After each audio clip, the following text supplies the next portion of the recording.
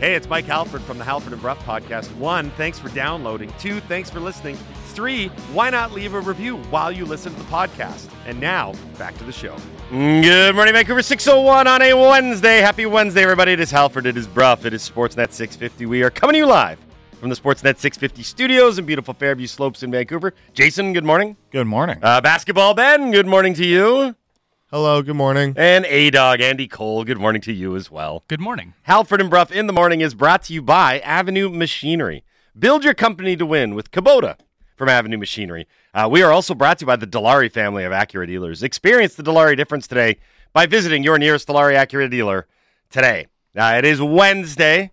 We are very excited to bring another show to all of you listeners out there in listener land. What's happening on the show, you might be asking? Well, 6:30, we're going to get it started with the guests right away on the program. Lucas Weiss from The Athletic, news editor and tennis writer from The Athletic, is going to join us to break down everything that happened at the U.S. Open last night. Well, Ben and I had that conversation yesterday, and which is part of the reason we're talking to Lucas today. Where does tennis go from here with Serena having her swan song at the U.S. Open, with Nadal and Federer and Djokovic, not gone, but getting older, less effective. Nadal was upset at this current U.S. Open. So where does tennis go from here? Is it going to be entering into like a post-Tiger Woods era like golf has done?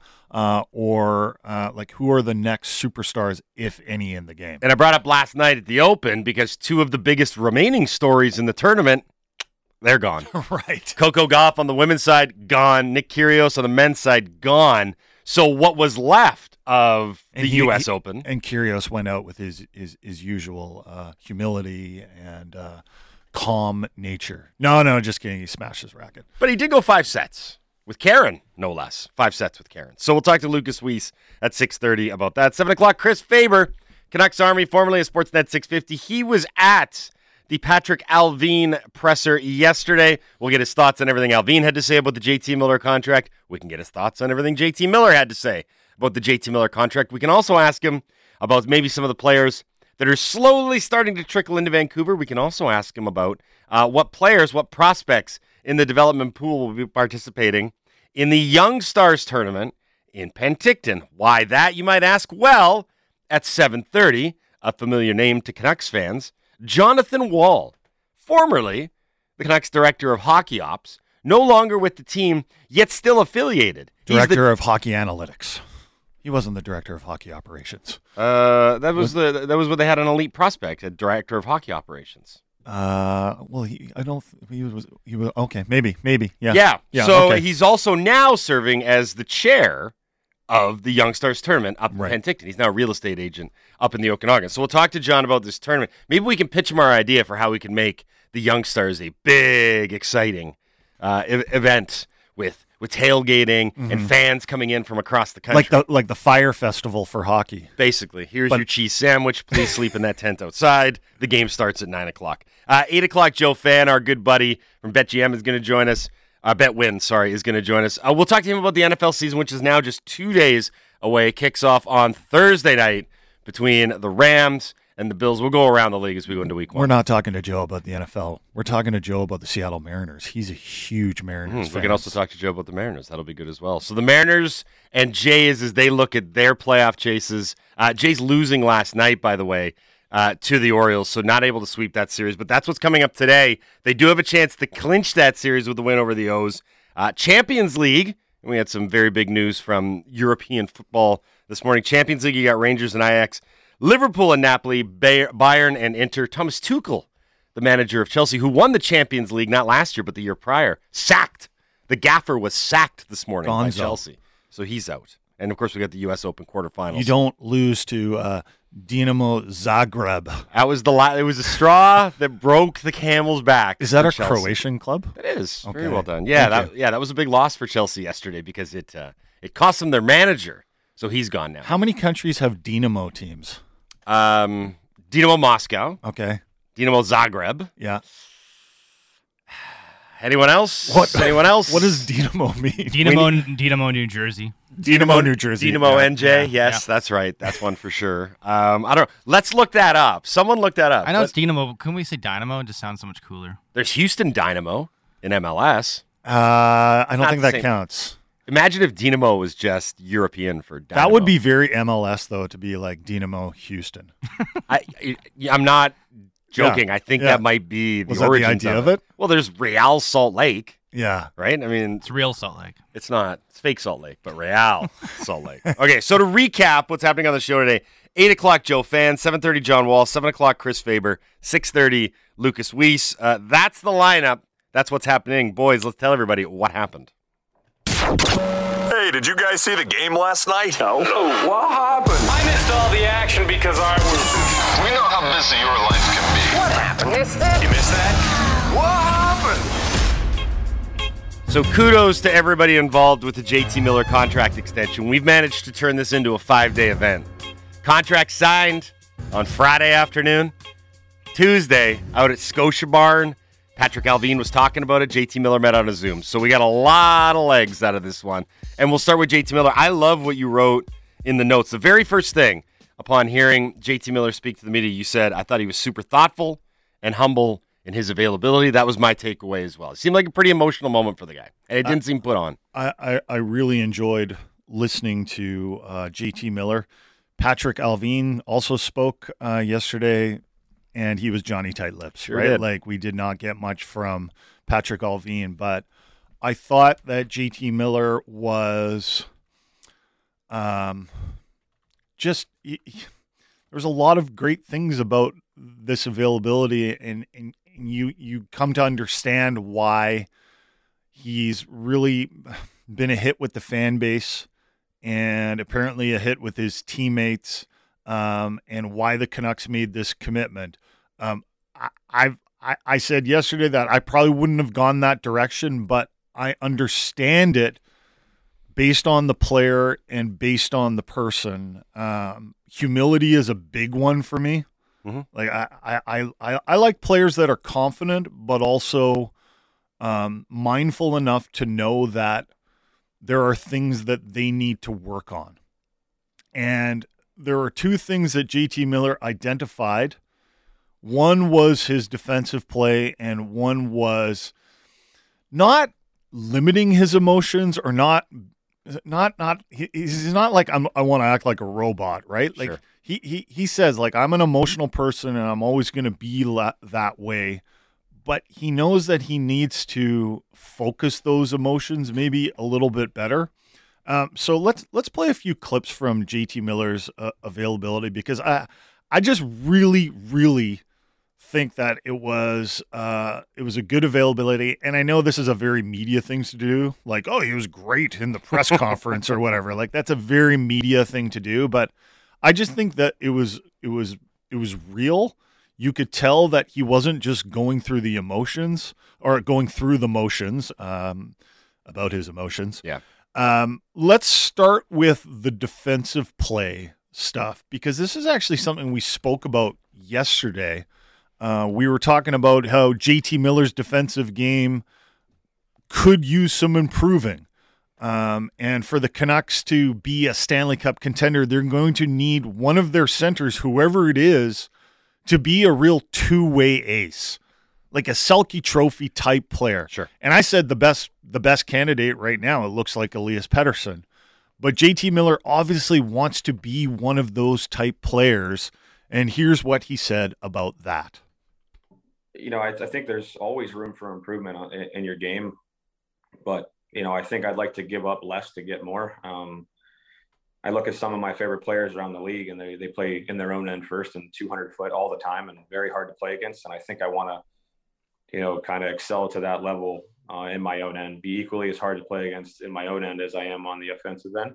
And I don't feel like it is right now. So, I mean, that's something I'm really going to be working for. And, you know, team defense is so important, like we just talked about. And I think if I can add that to my game, and then once we get it in the offensive zone, you know, just play and, you know, do what comes natural for me is really going to help. So it's a big focus of mine going into this season. And I think any emotional player will tell you that brings the absolute best out of them. But also, you know, make you look bad sometimes and be a negative influence for the ones around you. And, I take a lot of pride in that. I wear my heart on my sleeve, and that can be good sometimes, and sometimes it could be emotional and high volatility. And, that's not really what you want. You want to be even keel, but, sometimes I feel like that's harder for me to do because I play with so much emotion and passion. And it's something I'm always wary of and can improve on as well.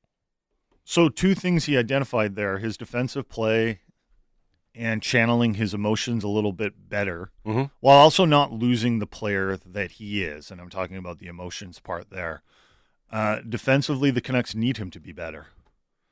He is in every situation for the Canucks. The power play, we don't have to worry about him on the power play. He's excellent on the power play. He's a great puck distributor. He's a great playmaker. He piled up a bunch of points on the power play last season, and he'll probably pile up some more points on the power play this season because of his play and also the weapons that the Canucks have on the power play. Penalty killing, they're probably going to need him again. 5-on-5, they're going to need him again.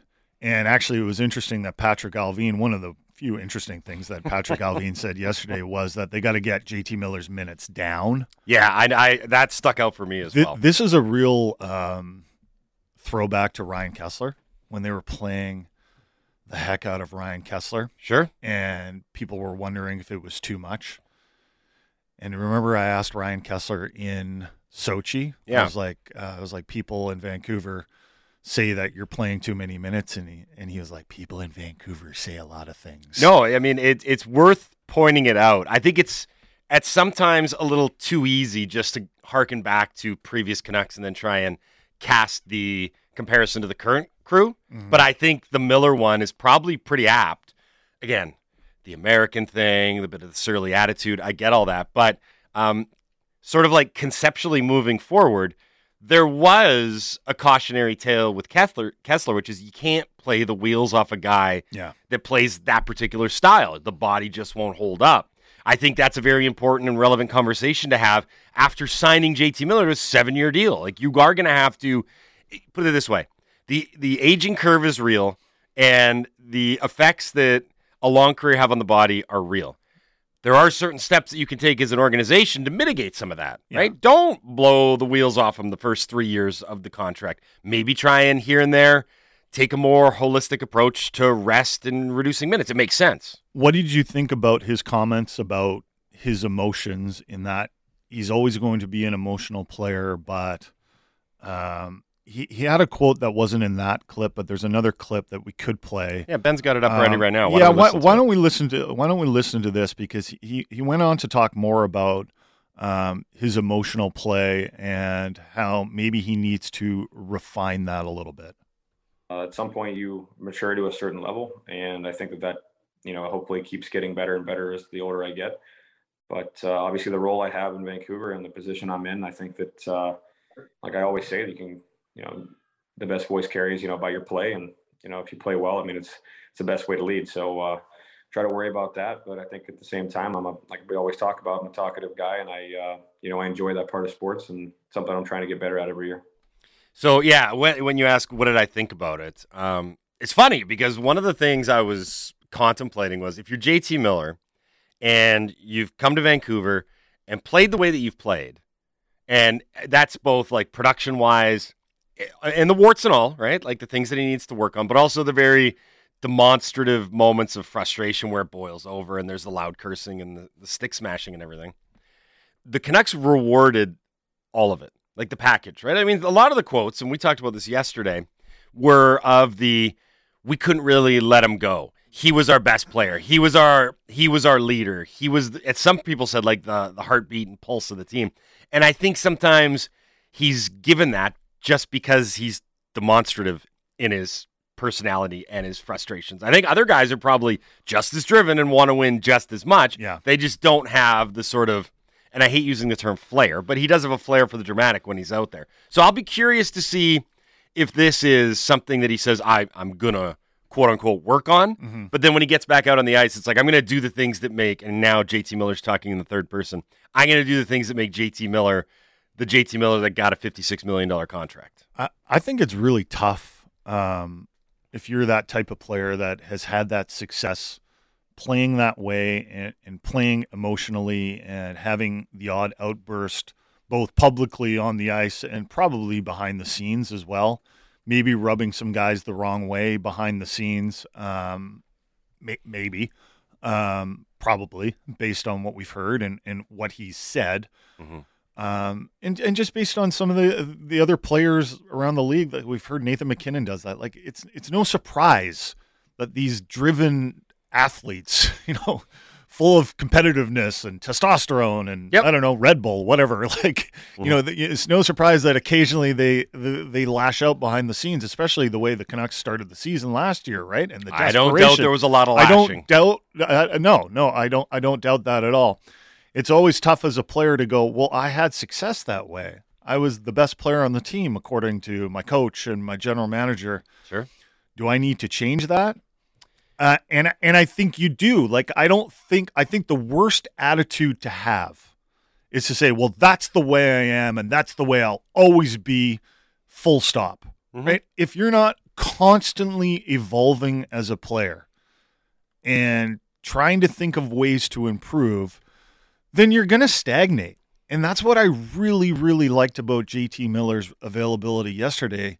Just like that, he signed his contract. Like, he's done. He's made his money. He's still about, I got to improve my defensive play. Mm-hmm.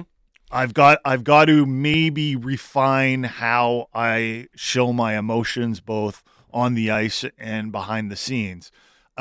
One other clip that really stood out to me, and I hope this is true, and I hope this pays dividends for the Canucks, is when JT Miller was talking about how the Canucks have turned into a really tight-knit group. And one of the reasons that he wanted to be back in Vancouver was the group of guys. It wasn't necessarily just the money, the commitment. It wasn't necessarily that his family liked the city. Yeah. It wasn't that he wanted to move. He didn't want to move his stuff. Like, he found a place to live and he's like, it seems like a hassle to go somewhere else. It was like he liked the group of guys. Can we play that clip now, Ben? Well, I think we've come a long way, and I think we've gotten a tighter knit as I've been here. It's gonna be my 4th year here already, and a lot of some familiar faces, a lot of new faces too. But this group really enjoys each other's time. Like, we like each other. It's just a fun group. When we won last year a lot, when Bruce got there, we had a lot of fun, and I think we want to do more. And winning in the regular season is great, but that's not why we play. And I think that if we can, we want to get back to the playoffs, and we want to win when it counts, because I think we're just going to, for a lot of guys that haven't played, a playoff building and a playoff series in front of fans, it's a different beast. And I think that it's a contagious thing. And that's what's so exciting about it, is I think the best yet to come. This core group still has not played those playoff games in front of fans, right? Their only experience in the playoffs has been in the bubble in Edmonton, in that sterile environment that, frankly, a lot of the veteran teams were kind of checked out on and didn't have much interest in participating in anyway, because they knew what they were missing out on. Now, the Canucks found something good in the bubble, and I'm not saying that was a bad thing or they were wrong to be excited about having success in the bubble, right? Like, Tampa Bay won the Stanley Cup in the bubble. That was good for them. They'll take it, right? But I think for JT Miller to say that, it was great. Like, it was, it was only words, and they have to follow through on that. Well, okay, the group has to follow through on that, because there's a lot of people that still doubt this team, and there's going to be a lot of pressure on this team to start well and to avoid digging that big hole. Like you mentioned, the Whitecaps. They had that feel-good story where under Vanni Sartini, they actually did make the playoffs. And then the next year, I'm sure they went in with a bunch of optimism. Oh, yeah. And then the bottom fell out again, right? And they've been fighting back ever since, and they're probably not going to make it, right? It's the last thing the Canucks want. So it's great that JT Miller is saying all these positive things. It's great that he recognizes things that he needs to change in his game, improve on. But now they got to actually do it. Yeah. So for me, the really interesting thing and I'm not going to try and slant House of Negativity here. This is House of Reality. There's a really interesting dynamic within that forward group, and I'll just maybe use the common phrasing of like the alpha. Who's going to be the alpha? Who's going to be the guy? Because right now, think about what's gone on over the last few months. Miller has been identified and praised by like coaches and management as being the team's best player last season. Rewarded thusly with the biggest contract among all the forwards. He's the highest paid forward on the team. He's the highest paid player on the team. There's not a longer financial commitment made on this roster than the one to JT Miller. He's the only guy signed until 2030 right now. So that gives you a little bit of clout and cachet. It's like, we said he was our best player. We're giving him $56 million, and we're locking him until he's 37. You have the captain of the team, Bo Horvat, whose contract negotiation, and a couple of people have texted it in this morning, has been largely forgotten throughout this entire process because everyone was focused on Miller. Yeah. And I think a lot of people are just assuming that Horvat will take some sort of hometown discount because it's like, well, Vancouver made you the captain. You like it here. Yeah. You seem like a hometown discount kind of guy. Why don't you just knock $1 million off that and we'll call it a day. Then you have Pettersson.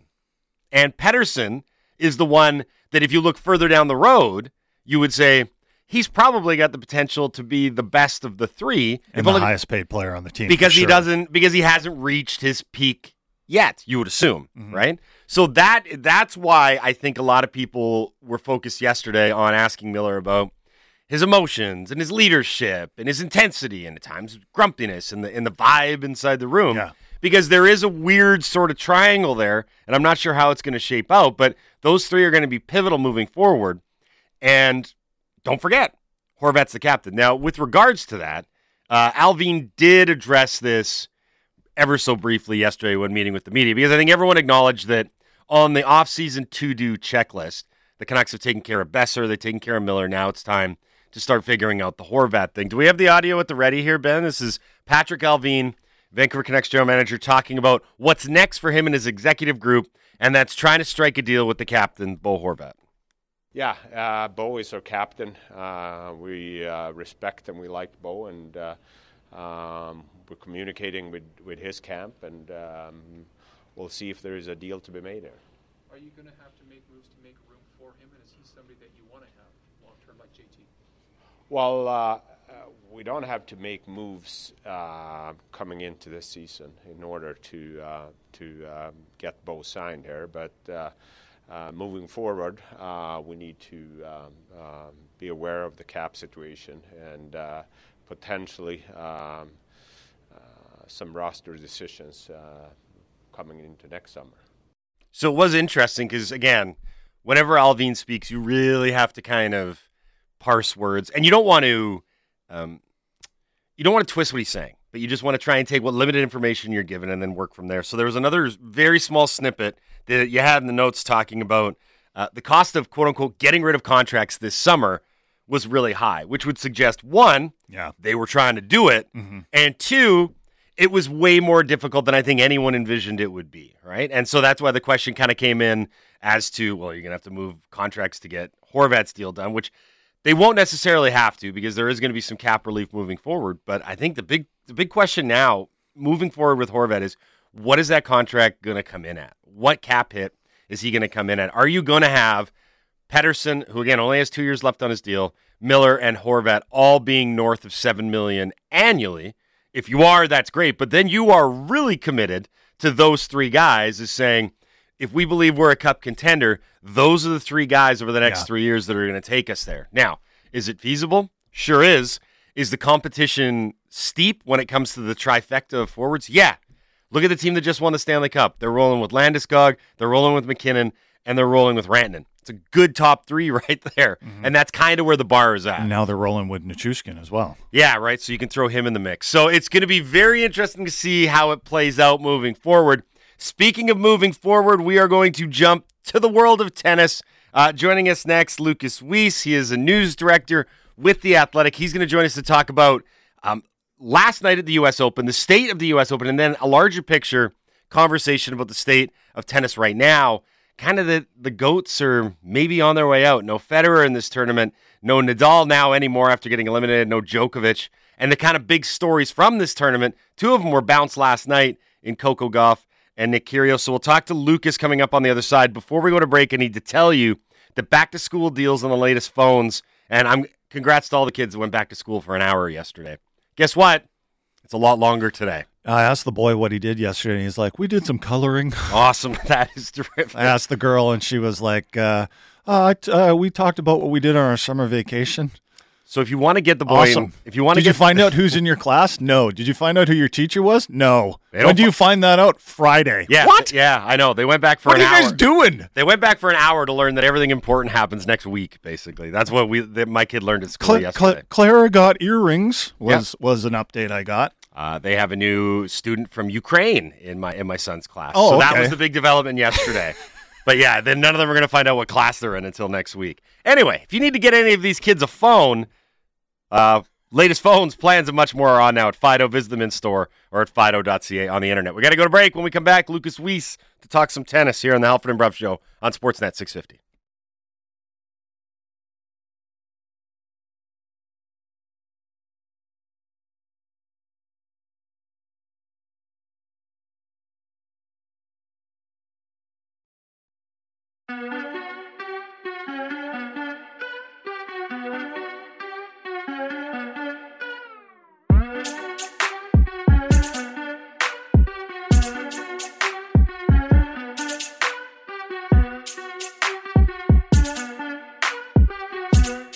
.32 on a Wednesday. Happy Wednesday, everybody. Halford Bruff, Sportsnet 650. Halford and Bruff of the Morning is brought to you by Avenue Machinery.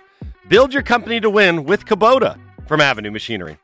Halford and Bruff in the Morning is also brought to you by the Dilawri family of Acura dealers. Experience the Dilawri difference today by visiting your nearest Dilawri Acura dealer today. Before we get to Lucas Weiss to talk some tennis, Jason, I have the answer to our question at the beginning of this show. We were talking about how Chelsea had fired the gaffer, Thomas Tuchel, this morning, prior to us getting on the air. Okay. In the wake of their loss to Dinamo Zagreb. Okay. At which point we decided to explore the origins of the Dinamo name. Okay. So, this was a sport and fitness society that started in 1923 in the Soviet Union. Mm-hmm. After the Soviet Union then occupied a large part of Eastern Europe, they started to put... They did? They did! They started to put satellite clubs in a lot of Eastern Bloc countries, which is why you now have like Dinamo Zagreb, Dinamo Bucharest, Dresden Dinamo. So you get the idea, right? Dinamo Kiev. Yes, exactly. Now, the name is from the Greek dynamis, meaning power, and Latin motio, meaning motion. So power and motion, Dinamo. There you have it. We should call them now Power and Motion Kiev. I think so. It's a great name. Anyway, I feel like we should have saved this for what we learned, but I was so excited to get this out there to the listeners to prove that we actually do some research on the show. Now you know. And what does Real mean? Remember? Royal. Right. Yes. This is good. Royal Salt Lake. I can really, yeah. If there's one word I associate with the crown jewel of Utah, it is royal. The Queen of Utah. Yeah. Okay. We're going to switch gears now. We are going to talk some tennis. Joining us now, Associate Editor News at The Athletic. It is Lucas Weiss here on the Halford and Bruff Show on Sportsnet 650. Good morning, Lucas. How are you?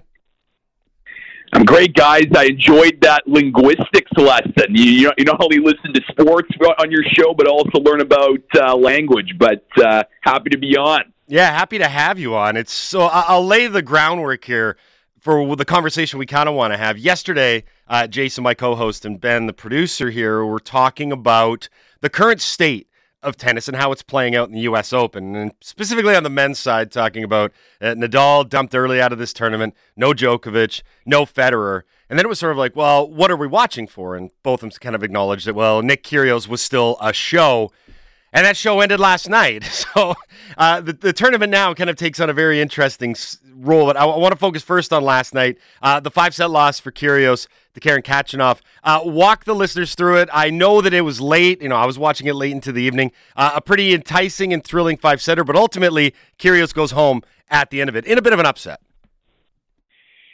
Certainly. I mean, Nick Kyrgios was the favorite after Nadal lost to Francis Tiafoe, and as the men's quarterfinals began, Nick Kyrgios was the favorite to win it all. And Karen Khachanov is a player that definitely flew under the radar. Not many people expected to beat Nick Kyrgios, but he did it. I mean, this is someone in Khachanov that was once number 8 in the world, and this is such a big win for him to get to his first Slam semifinal. Look, it was a compelling match. I mean, early on, there was worry about Kyrgios' leg and whether or not he was even going to continue, but he was able to battle through that, and it was a very close match. But ultimately, it was Khachanov who came up with the big points. He got the early break in the 5th set against Kyrgios. Kyrgios tried to break Khachanov throughout the entire 5th set, but Khachanov just came up with some big points, huge serves, and was able to close out the victory. So the Kyrgios show no more at the U.S. Open. Of course, he was disappointed after the match. He said he was devastated by the result, but he's going to restart it back again at the Australian Open down under where he's from. So hopefully that newfound confidence for Kyrgios once the dust all settles from this year, making a Slam final at Wimbledon, now the quarterfinal at the U.S. Open, he can find a way to compete and win one of these slams. Hey, Lucas, does Kyrgios entertain you more, or does he frustrate you more? I'm entertained whenever Nick Kyrgios is on the tennis court. He's someone that draws me to the television whenever he's playing. Look, I mean, I think his act and what he brings for some can get a bit tired, and I completely understand that. But I think what I've noticed, especially this summer from Nick, is he's focused. I just think, look, you're going to see him blow off some steam during the match with his team. That's par for the course. But I think what he said in his post-match press conferences throughout the U.S. Open, he doesn't want to let people down now. He felt like in the past in his career, during matches, that he would just give up and that he would just lose. And he recognized that he was letting a lot of people down, not just people in his team, but also fans. Like, fans really like Nick Kyrgios. He got the loudest applause yesterday in Arthur Ashe Stadium when he plays because he is entertaining and he brings a different brand of tennis to the sport. So he definitely entertains me more, but I think we're seeing a new Nick Kyrgios, and hopefully he can continue that going forward. I hope so, because you're talking about him feeling that he's letting himself down sometimes, the way that his antics, I think, distract him from remaining focused in a match. I thought that happened against Djokovic in the Wimbledon final. He just, I don't know, maybe that's the way he needs to be in order to play. What is he yelling at his team anyway? That, like, it's honestly, sometimes it's entertaining, it's frustrating, it's also a bit confusing watching him play sometimes. It certainly is, and certainly language that's not appropriate for the show, and it's certainly very colorful. But I think for Nick, he used to blow off a lot of steam with the umpire, and that ultimately got him into some trouble. So I feel like now he's shifting it over to his team, and it's probably not, it's certainly, a bit interesting. But look, I think what we saw yesterday, guys, it's just how hard it is to win these matches at slams this late in the tournament. We've been so used to Roger Federer, Rafael Nadal, Novak Djokovic, who have dominated for years. It's so easy for them to win these big matches. But for these guys, they haven't won a slam. They haven't won one of these big tournaments yet. And it just shows you how hard it is to do so. And I think for Nick Kyrgios, it's just hard closing out matches when you are considered the favorite. And I think he felt that yesterday, probably in moments of that match against Khachanov. I'm not about to say that the Big Three era is over, but we had the discussion yesterday on the show about where tennis will go after the Big Three is over. Serena on the women's side, we all watched her play her final match at the U.S. Open and in a Grand Slam, and it was great, and it was quite the send-off, and I saw the TV ratings were through the roof. But where is tennis going to go from here? Big question, but I'll try to say this. I think tennis always finds a way to, move forward, and there will be new stars in the game, because we've seen that happen in the past. When you look at women's tennis, Chris Evert, Martina Navratilova, Steffi Graf, and when they left, people probably were asking the same questions, like who comes to fill the void. Well, it happened to be the Williams sisters and Serena and Venus, and then there were other players to come up as well. So it's obviously fair to ask that question because, look, like you saw in the TV numbers, no one seems to move the needle like Serena Williams. Over 4 million people watched her match, her final professional match at the U.S. Open. And even the big three, Federer, Nadal, Djokovic, also bring a lot of people to the sport. But I think there's a lot of younger guys now that are hungry, that are willing to fill that void. I think it's fascinating now that we're seeing American tennis, particularly the women's side, in Coco Gauff and maybe Frances Tiafoe, someone on the men's side that can really, use his big win over Nadal to continue that trajectory forward. And, of course, the Canadians. So I think there's a lot of fascinating storylines. I think we're going to have a few years of transition, if you will, of trying to figure out who the next superstar is going to be. But I have no doubt that tennis will find that and will find, a few players that will gladly take that mantle for being a superstar. Look, will they have the career like a Federer, Nadal, Djokovic, Serena? Maybe not. But I think tennis is still going to continue to grow, and they were a big part in providing that growth for the sport. I'm glad you brought up the American tennis side of things and Frances Tiafoe and Coco Gauff. I want to get to that in a minute, but I do want to circle back to Kyrgios with regards to what you just brought up. Does he have the stuff to be the sort of next great? Because he's only 27, and if the big three are on their way out, you look at him and saying he may be playing the best tennis of his life right now, and he could be ascending to even greater heights. But at the same time, we're talking about a guy that's never been higher than 13th in the world and has never won one of the big tournaments. So where does Kyrgios fit on that spectrum of the next great ones? I think it depends, what's in between the years for Nick Kyrgios. We know he has the game. We've seen it. We know he can provide the game. And look, he said himself that he can, when he walks onto the court, he feels like he can beat anyone. And look, when there's no big three, I think it's a very fair statement. And you saw him take care of business with world number one Daniil Medvedev at the U.S. Open. So he can beat top players.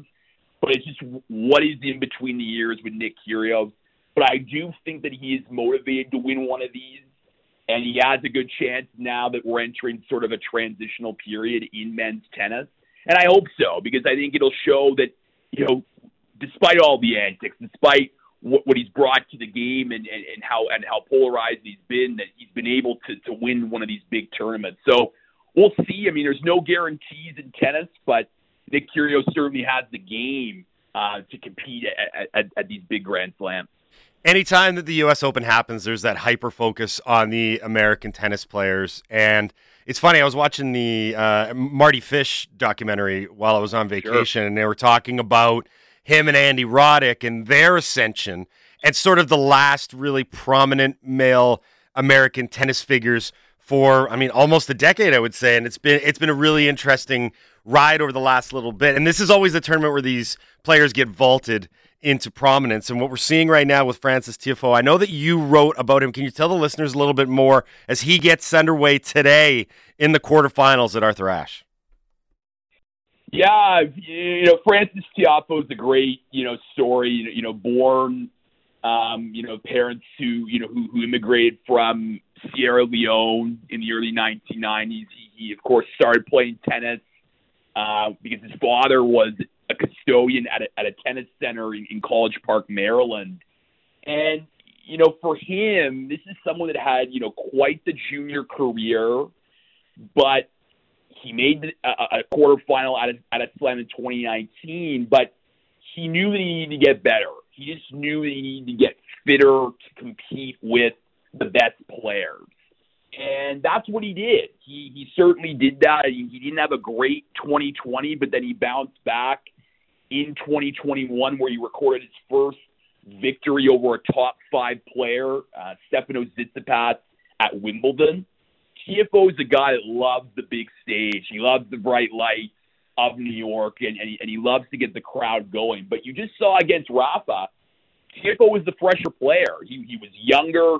He moved better than Rafa, and he was just able to provide those big explosive shots. So I think for TFO, when you have a big win against a guy like Nadal, he said it after the match. He wants to taste more of those moments, beating big players. And I think he's inspired by what some of the other younger players are doing. And he's saying to himself, why not me? I can do this. So I think for TFO, the sky's the limit for him, and hopefully he can continue this run at the U.S. Open. Yeah, so the TFO match is today at 10:15 our time, if I'm not mistaken, quarterfinal at the U.S. Open. Hey, Lucas, thanks a lot for doing this today, man. We really appreciate it. It's been fun getting caught up with you. Enjoy the remainder of the tournament, and we'll do this again when the next major rolls around. Thanks, guys. Be well. You too. Thanks. That's Lucas Weiss, Associate Director, News at The Athletic on the Halford and Bruff Show on Sportsnet 650. Associate Editor. What did I say? News at The Athletic. What did I say? You said Associate Director. So close. So close. So close. So close. You nearly got it, But though. so I far. nearly got it. Yet so far. There's 4 words. One of them was incorrect. Coming up on the Halford and Bruff Show, we're going to talk about this Young Stars tournament up in Penticton. It does go next week. The first game for the Canucks is Friday, September 16th, 7:30 against the Edmonton Oilers at the South Okanagan Events Center. Again, in Penticton. We'll talk to Chris Faber at 7 o'clock about some of the players he'll be watching at that tournament. And also we'll just do a bit of kind of an Abbotsford Canucks preview with Chris, just talk about how the roster looks right now, how it could look, if there are any guys that could push for spots on the Canucks, which players he's going to be watching out for. And then at 7:30, Jonathan Wall, who used to work for the Canucks but is still in charge of this tournament. And we want to talk to Jonathan about the potential for this tournament. Mm-hmm. Now, it's kind of been an off and on thing, and some years it's on and some years it's off. Obviously, the pandemic threw a major wrench into this tournament. But we've talked about this before and whether or not it was feasible to turn this into something more than just a bunch of prospects playing some tournaments and you can go watch some hockey if you want to be in Penticton. Right. Now, to be fair, there are some additional things that are going on. On Thursday, there's a hockey talk with Cami Granato. On Sunday morning, there's a minor hockey skills clinic. On Sunday afternoon, there's, in the press release, it calls it a party on the plaza. Woo! I don't know. I'm already excited. Yeah, I don't know what that is. I love parties, and I love plazas. It's a party on the plaza. Great. Will there be balloons? Hopefully. Will there be some clowns? Maybe. Especially if Drance is there. Yep. Tie me a balloon, clown. But could it turn into something more? Could it turn into something more than just this is kind of like peak hockey nerddom.